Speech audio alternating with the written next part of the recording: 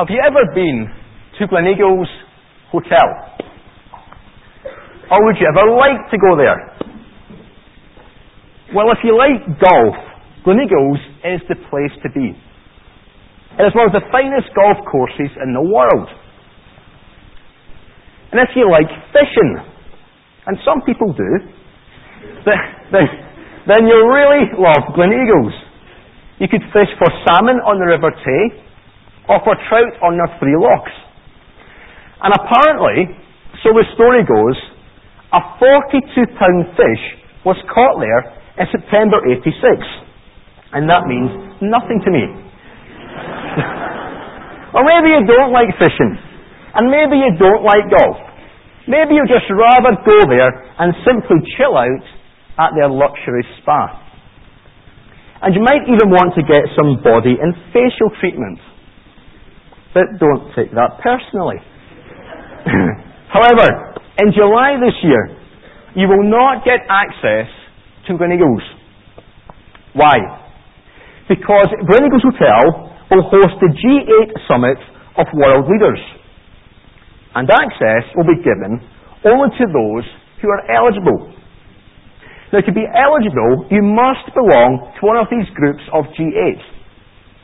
And unless you meet the criteria, you will not be allowed to enter. Now, here's something far more important than getting access into Gleneagles Hotel. And it's this. How does someone get into heaven? How does someone receive eternal life?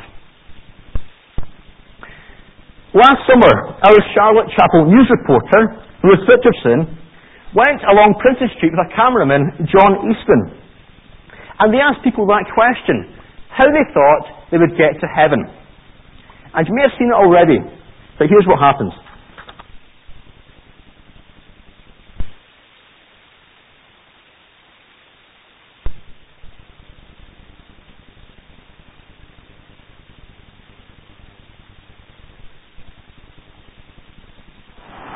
I have no idea how I will get there. I just know that I will.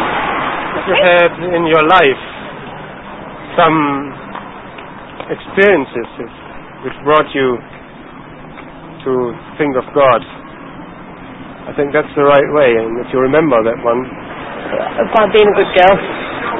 How do you think I'm getting there? I think stairway. A wee stairway comes down and it just floats me up. And looking after people and just being a nice person. I'm starting to not believe in religion as I get older. The more I believe, in scientific facts and things like that, I look at the Bible and say, it's a book of rules and that's it. Good people, not evil. Right? Being a left Catholic, not really sure. I think I'm just scared of it. We'll go there, I don't know how. I think just keep yourself on the right side and you'll get there. Definitely there. Thank you. No idea. Hadn't really thought about it. I'll take it. I think I'm a good enough person to get there. Not that bad, I don't think. No, you have to be quite honest with you. Oh, somebody could tell me.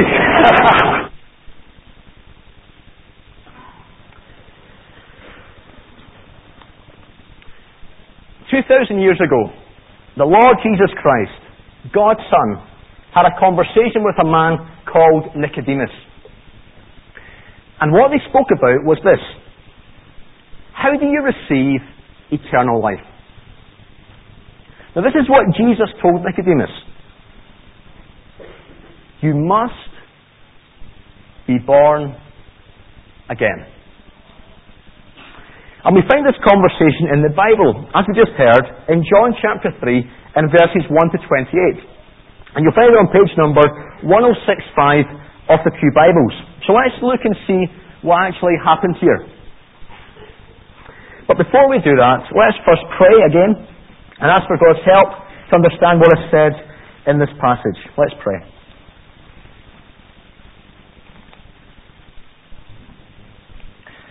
Father, we thank you for the Bible. We pray that you would help us to understand what is being said here. And we pray that you would help us to see what it means to be born again. For we ask this in the name of the Lord Jesus Christ. Amen. Now Jesus lived in Palestine, And back in the first century, Jesus had travelled to Jerusalem, a city in that region. And you can see Jerusalem on the map. And it's there that Nicodemus meets Jesus. Now imagine you were there as well. What would you see? You'd see Jesus and Nicodemus deep in conversation. And what they're speaking about has huge relevance for each one of us tonight. They're speaking about eternal life. And Jesus tells Nicodemus about how someone can actually receive eternal life. And he does that by speaking about three realities. He speaks about an empty religion, an eternal relationship, and an essential requirement. So the first thing Jesus speaks about is an empty religion. Now Nicodemus, he was someone who was living a good life. In verse 1 we read that he was a religious person. Nicodemus went to church. But he didn't only go to church. He also tried his very best to be a good person. Now he wasn't Mother Teresa, but if he was alive today, he would give money to Comic Relief. And he would try and keep to the speed limits. And here's what he thought. He thought that by living a good life, he would earn eternal life. For example, when I was a lot younger, I really wanted a dog. And ideally, I would have liked a St. Bernard. Has anyone got a St. Bernard here in this church tonight? No one? Okay. However, I compromised on a Cocker Spaniel. And imagine walking with that. It wasn't quite the same thing. But anyway, in order to get this Cocker Spaniel, guess what I had to do? I had to try and be good and earn it. And notice I said try. And the deal was, I had to help save up some money to pay for my dog. And as a budding young entrepreneur, I worked out a wee list of jobs that I would do. And this would help show my parents very clearly that I was being good. It was my special plan to help me earn my dog. And I've still got that list.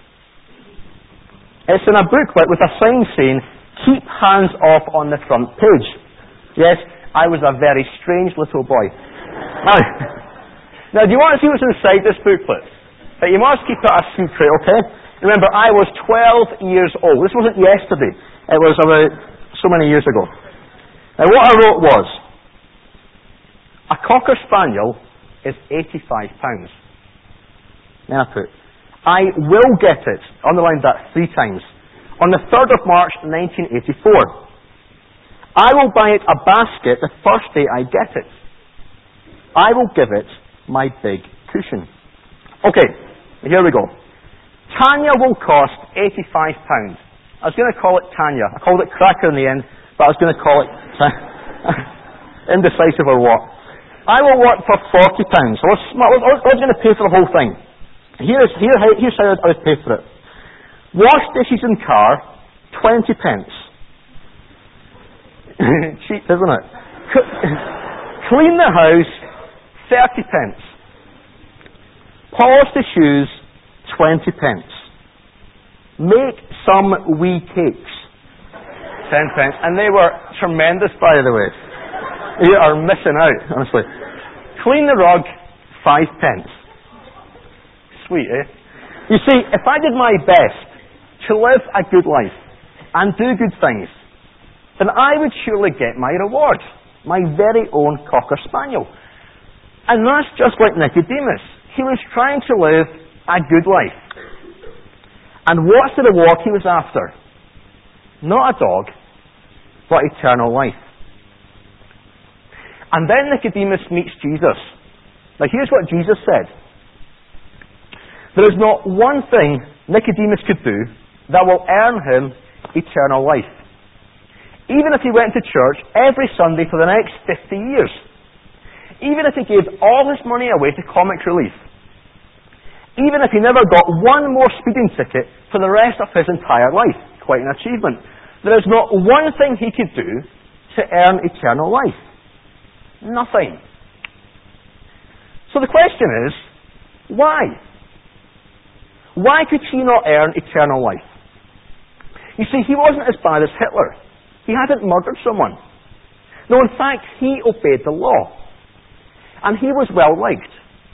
And don't forget, he also went to church. So why could he not earn eternal life? Now here's the answer, and it applies to all of us. Because we have all rebelled against a holy God. Someone once asked Jesus what the greatest commandment was. And let's listen to what Jesus said. Love the Lord your God with all your heart, and with all your soul, and with all your mind, and with all your strength. Now think about that for a minute. Our greatest crime is that none of us have loved God in that way. None of us. Instead, we have all rebelled against God. We have taken the crown from off his head and put it firmly on our own head. As the motto of Christianity Explored says, we are more wicked than we ever realized, but more loved than we ever dreamed. Now here's what that meant. Because he was trying to earn eternal life by what he could do, Nicodemus was living with a false hope. Back in August 2000, you may remember the tragic story of the Russian submarine, the Kursk. Now, the Kursk, a huge nuclear submarine, had been taking part in military exercises in the Barents Sea. However, tragically, disaster was about to strike. On the 12th of August, the Kursk lost contact with Russia's Northern Fleet Command. What happened? One of its torpedoes had exploded, and the entire crew were now trapped. The next day, the submarine was found at the bottom of the seabed. But there were signs of life. They could hear knocking sounds from the submarine. You see, the crew were still hoping they'd be rescued. However, by day 3, there were unofficial reports that this knocking had now stopped. And it was not until day 10, the 20th of August, that rescuers finally managed to open the outer hatch of the submarine. And by that time, tragically, all 118 of the crew had died. Now here's the point. From the moment the submarine was fatally damaged, the crew were essentially living with a false hope. And that was the same for Nicodemus. If you look at verse 2, we find when Nicodemus came to Jesus, it says, he came to Jesus at night. So why did he come at night? Well, maybe he was afraid of what his friends and colleagues might think. But that's not the only reason why we're told he came at night. You see, whenever night is mentioned in John's Gospel, it means something. And this is important. It refers to our true spiritual condition if we have not yet accepted the truth of Jesus Christ. And that's where Nicodemus was at. Just like the crew of the Kursk, he was living with a false hope. Why? Because he was relying on all the good things he had done to earn him eternal life. Now, if it ended there, it would be tragic for all of us. Hopeless. It'd be like what the atheistic philosopher Friedrich Nietzsche said. Hope is the worst of evils, for it prolongs the torments of man. However, the good news is, the amazing news is, it doesn't end there. There is one way, and only one way, we can have eternal life. And it's here Jesus speaks about an eternal relationship. Now, all his life, Nicodemus was trying to get right with God by something he could do.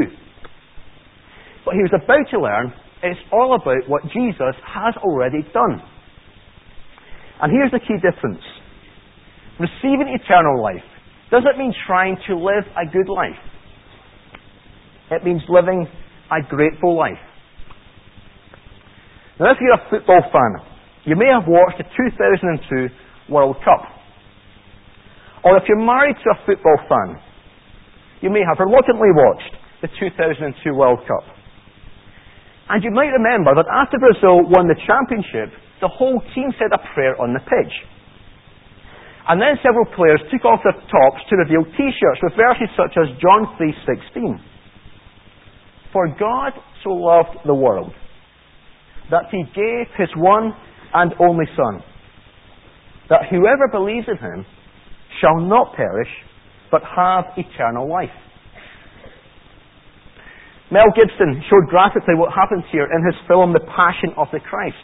And you may have seen it for yourself. It was a very graphic and powerful film. And what it showed was this: God's nature is to love. If you look at verses 14 and 15, Jesus talks about how He would be lifted up on a cross. You see, God in His amazing love sent Jesus to die for us. Why? So we could be forgiven and have an eternal relationship with God. You see, we could never bridge that gap between us and God. For example, one place I would love to go is Skye. But as you know, you can now drive across the Skye because they built a bridge. And the Skye boat song will never be the same again. However, we can never bridge the gap between us and God. Never. And that is why Jesus came into this world. He came to rescue us. One of my favourite films is Saving Private Ryan. And it's a film directed by Steven Spielberg. And it's all about a rescue. Has anyone seen that film? It's a really good film. Good.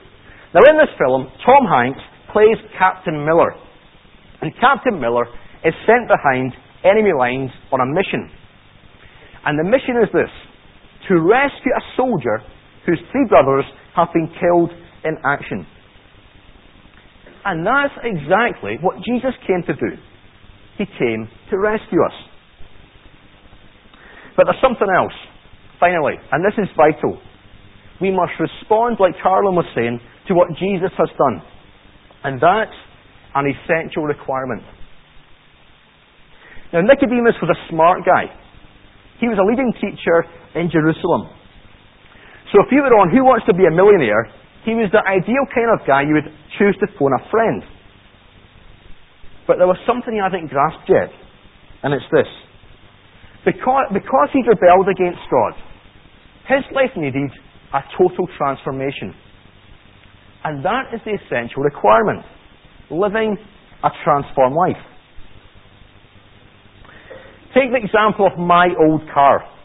Now, that is not my old car, but it felt very much like it, believe me.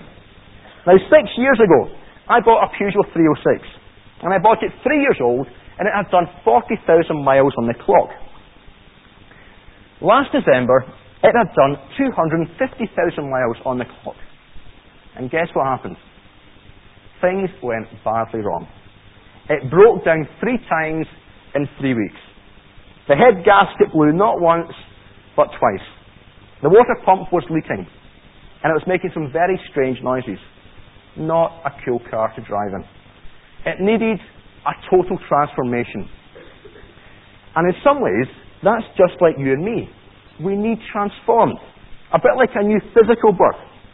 And that's why Jesus says in verse 3, no one can see the kingdom of God unless he is born again. Now let me ask you this question. What do you honestly think of when you hear the words born again? Is it a slick-looking tele-evangelist in a white, shiny suit and gold chains hanging everywhere, asking for your money? And then he might kindly say a prayer for you. Or is it Harold Bishop from Neighbours? A nice enough man, but not the most exciting person in the world. And that's the picture we can sometimes have when we hear the words born again. It's a negative one. However, it is a completely false image of what being born again really means. Why? Because being born again is at the heart of what it means to have eternal life. If you look at verse 7, Jesus makes this very clear. He says, you should not be surprised at my saying, you must be born again. One of the programs on television just now is called 10 Years Younger. And what happens is, so I've been told, is they'll get people on the street to guess someone's age. Has anyone seen this? Yes? And then afterwards, that same person will have some plastic surgery done. And it's all designed to help them look 10 years younger. And so for a second time, people will try and guess how old they are after this transformation to their appearance. And I think she looks older in the after section. But anyway, don't tell her that, I'll really offend her. And Jesus is talking here about a transformation. But notice, this one goes far, far deeper. It is the transforming work of God in someone's life. And catch this. It's about becoming fully the person you were created to be. So the big question is, what is my part in all this? How do I actually get eternal life? I simply receive it. I choose to receive Jesus Christ into my life. The one who came that we might have life and have it to the full. And I come under His new management. And He becomes Saviour and Lord of my life. Yet to all who received Him, to those who believed in His name, He gave the right to become children of God. And it's the most important thing you could ever do. We started tonight by thinking about someone who lived 2,000 years ago, Nicodemus, a very religious person and a very respectable person. But Jesus still said to him, you must be born again. A 26-year-old single mother from Atlanta, Ashley Smith, lives a very different life. Now, Ashley's husband had died tragically 4 years earlier. You see, life had not always been easy for Ashley. And Ashley is a Christian. However, last Saturday morning, the most wanted man in America burst into her apartment. Brian Nichols had just shot dead 3 people in a court in Atlanta.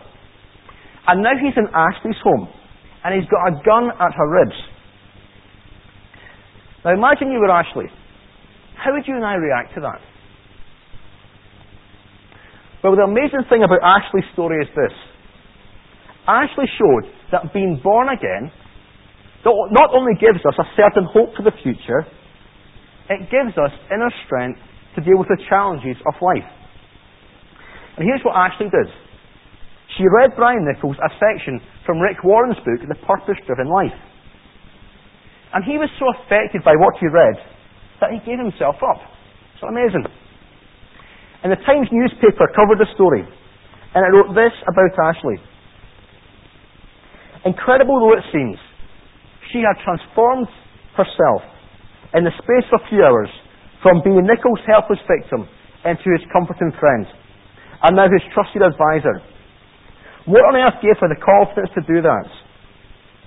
This is what it says. The answer seems to be, at least in large part, her faith. After her husband had died, Smith had become a born-again Christian. Now here's the point.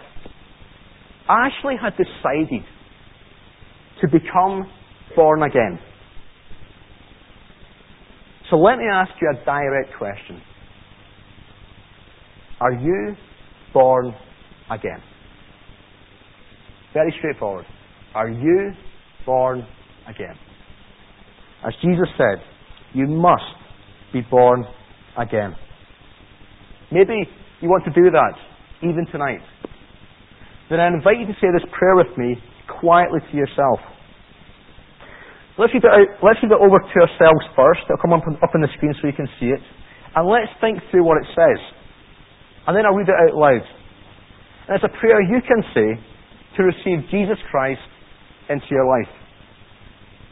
So let's read it first to ourselves, then I'll read it out loud.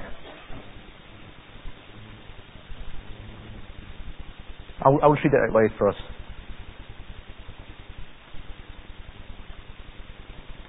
Lord Jesus, I recognize that you are God and have the right to control my life.